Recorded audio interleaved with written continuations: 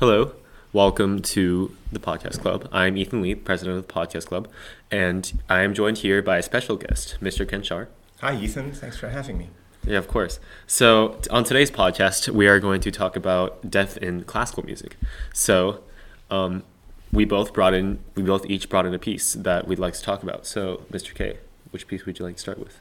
My piece is a shortish piano concerto by the Hungarian composer Franz Liszt. It's known as the Totentanz. Okay. Tell me about it. It's basically centered around the theme of the Dies Irae. And if you don't know what the Dies Irae is, you haven't been watching much horror music. Not horror music. You haven't been watching very many horror films. The Dies Irae, and I'm lifting this directly from Wikipedia, so I sound intelligent. The Dies Irae is a Latin sequence attributed to Thomas of Celano of the Franciscans, or a few other, Gregorian-type guys.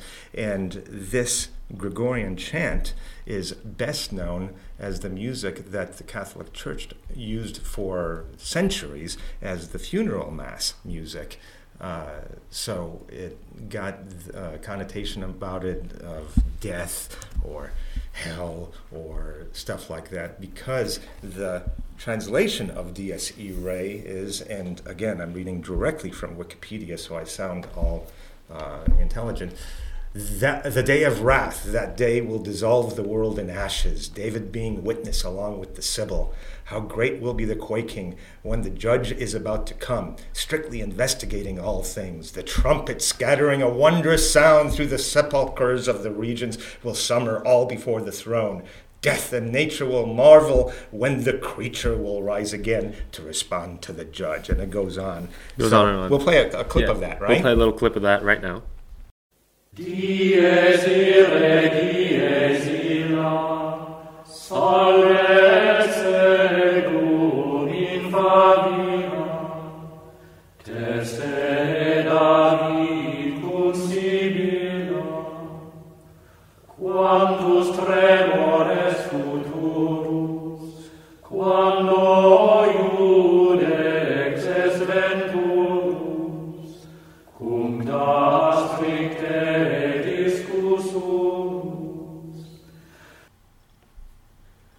So this Dies Irae has actually been quoted in quite a few works, not just the Totentanz. Tons and tons of works by tons and tons of composers across the ages and tons of genres.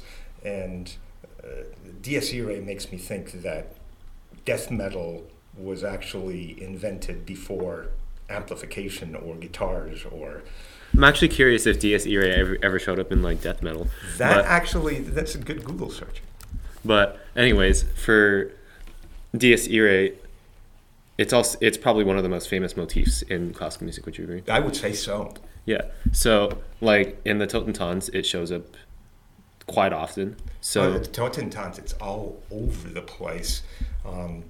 Classical music very often will take a melody and announce it, maybe in one group of instruments, bring it back in a different group of instruments, change keys and then play the same thing, start minor and then go major, start major and then go minor. After they do that for a little while, they might cut it up into little snippets so that only the snippets are presented.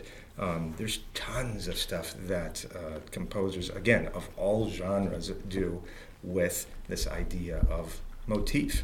John Williams does it a ton of times in Star Wars. Everybody's got a different little motif by which you recognize them musically. Right. So here is the Dies Irae in the Totentanz.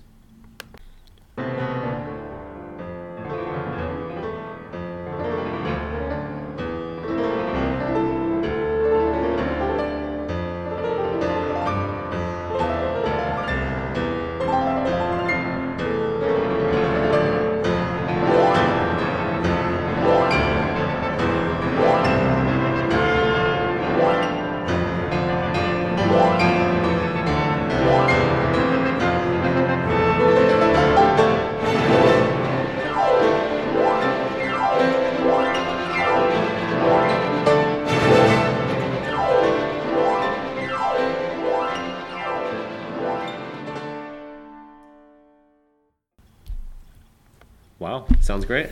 So obviously, you know that I'm a pianist, so I'm going to be really impressed and drift towards this kind of music where there's such piano pyrotechnics.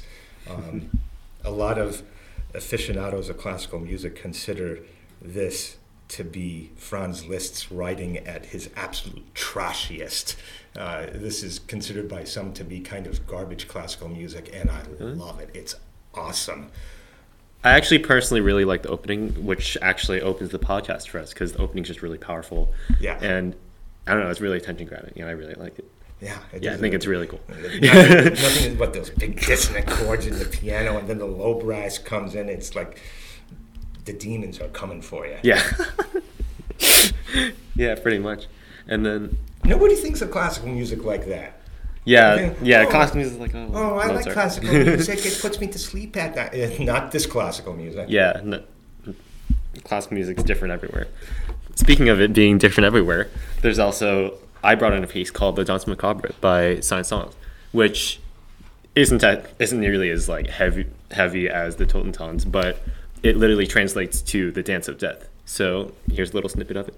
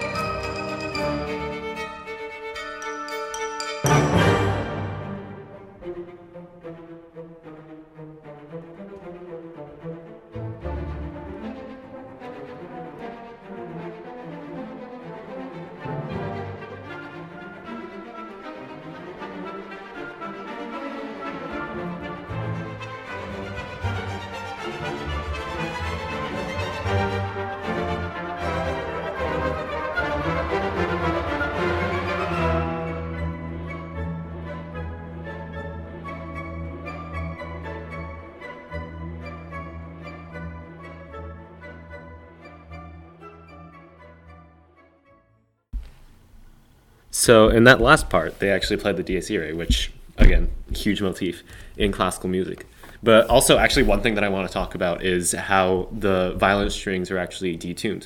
So basically, the E string, which is normally the highest string, it's detuned to become an E flat rather than regular just E, because they want when you play the A and the E flat together, it creates a tritone, which is also kind of known as like the devil's Devil's tone. interval. Yeah, devil's interval. It sounds pretty nasty. Yeah, it sounds pretty bad, or not bad, but it sounds like.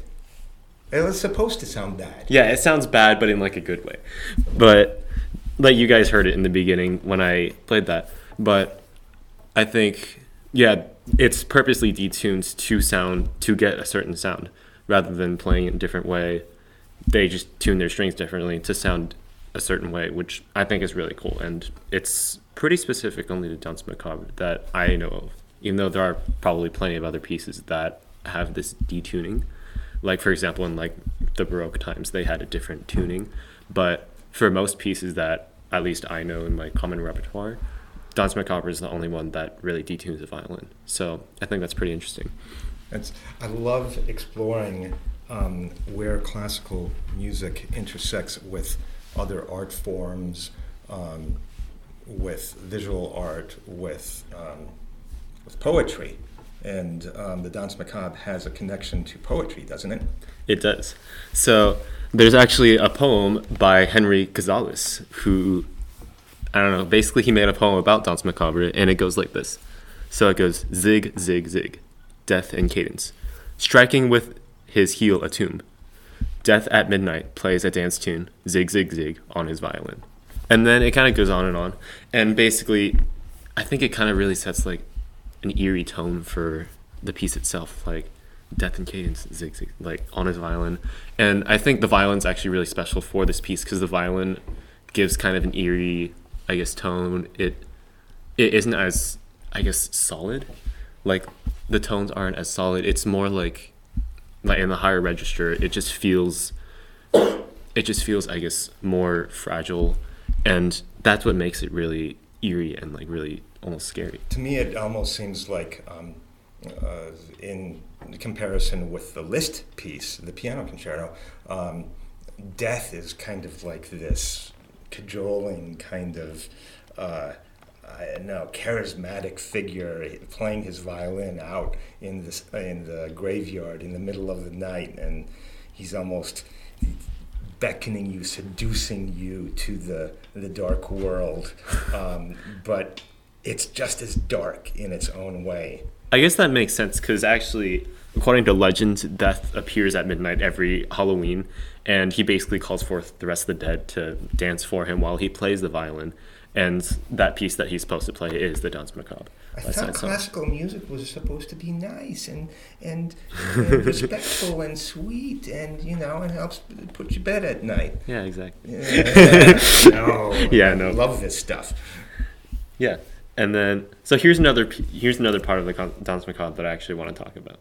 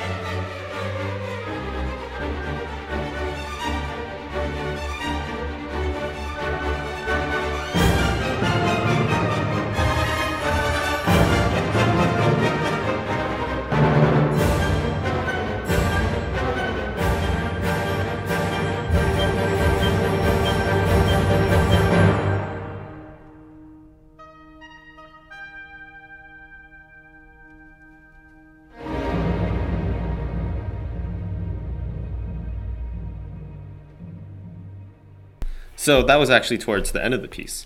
And so one of the big parts of it, obviously, you hear the flute play by itself, just like kind of randomly almost. I love how both these pieces of music are so descriptive. Of course, the Totentanz, the Liszt piece, is more just pedal to the metal. And it showcases the piano like crazy. But in we never mentioned who wrote the Danse Macabre. It's a French guy named Camille Saint-Saëns. Yeah. And when he was inspired by the Casales poem to write this piece of music, he really wanted to tell the story just through music. And the beginning, if you listen to the whole thing, from the beginning, you hear 12 plucks from the harp, signifying the strike of midnight. So Death comes out and starts having a party, and playing his violin, calling the ghosts and goblins out, and the skeletons out of their graves. And it goes through this whole situation where they're having fun. And at the very end, there's a build-up. It gets big and huge, and suddenly a big dissonant chord. And then you hear the oboe cry out like a rooster, announcing the arrival of the sun. And then after that, dum-ba-dum-bum-bum. Yeah. Whatever key it's in. We probably just sang it really bad. Judge me on my piano playing, not my singing. But then after the sun is about to appear, everything coming out of the violin is sad and forlorn. It's like he's saying, oh, guys, the party's over. Got to get back in your graves. Got to go back to whatever dark place you came from. It's time to go. It's amazing how notes can tell a story when they come from the pen of a good composer. Yeah, exactly. And I guess that's almost kind of the tradition of Halloween. Just like in the night, everything gets scary. Yeah. And when the sun comes up, it's like, oh, it's sad. We gotta go home. Party's over. Yeah. Speaking of which, I think the party might be over here. No? This was fun. Yeah, this was fun. We can probably talk about this more. I think it's about time we wrap this up. So thank you for tuning in to the TMS Podcast Club. Thank you, Mr. K, for coming in. Thanks for having me.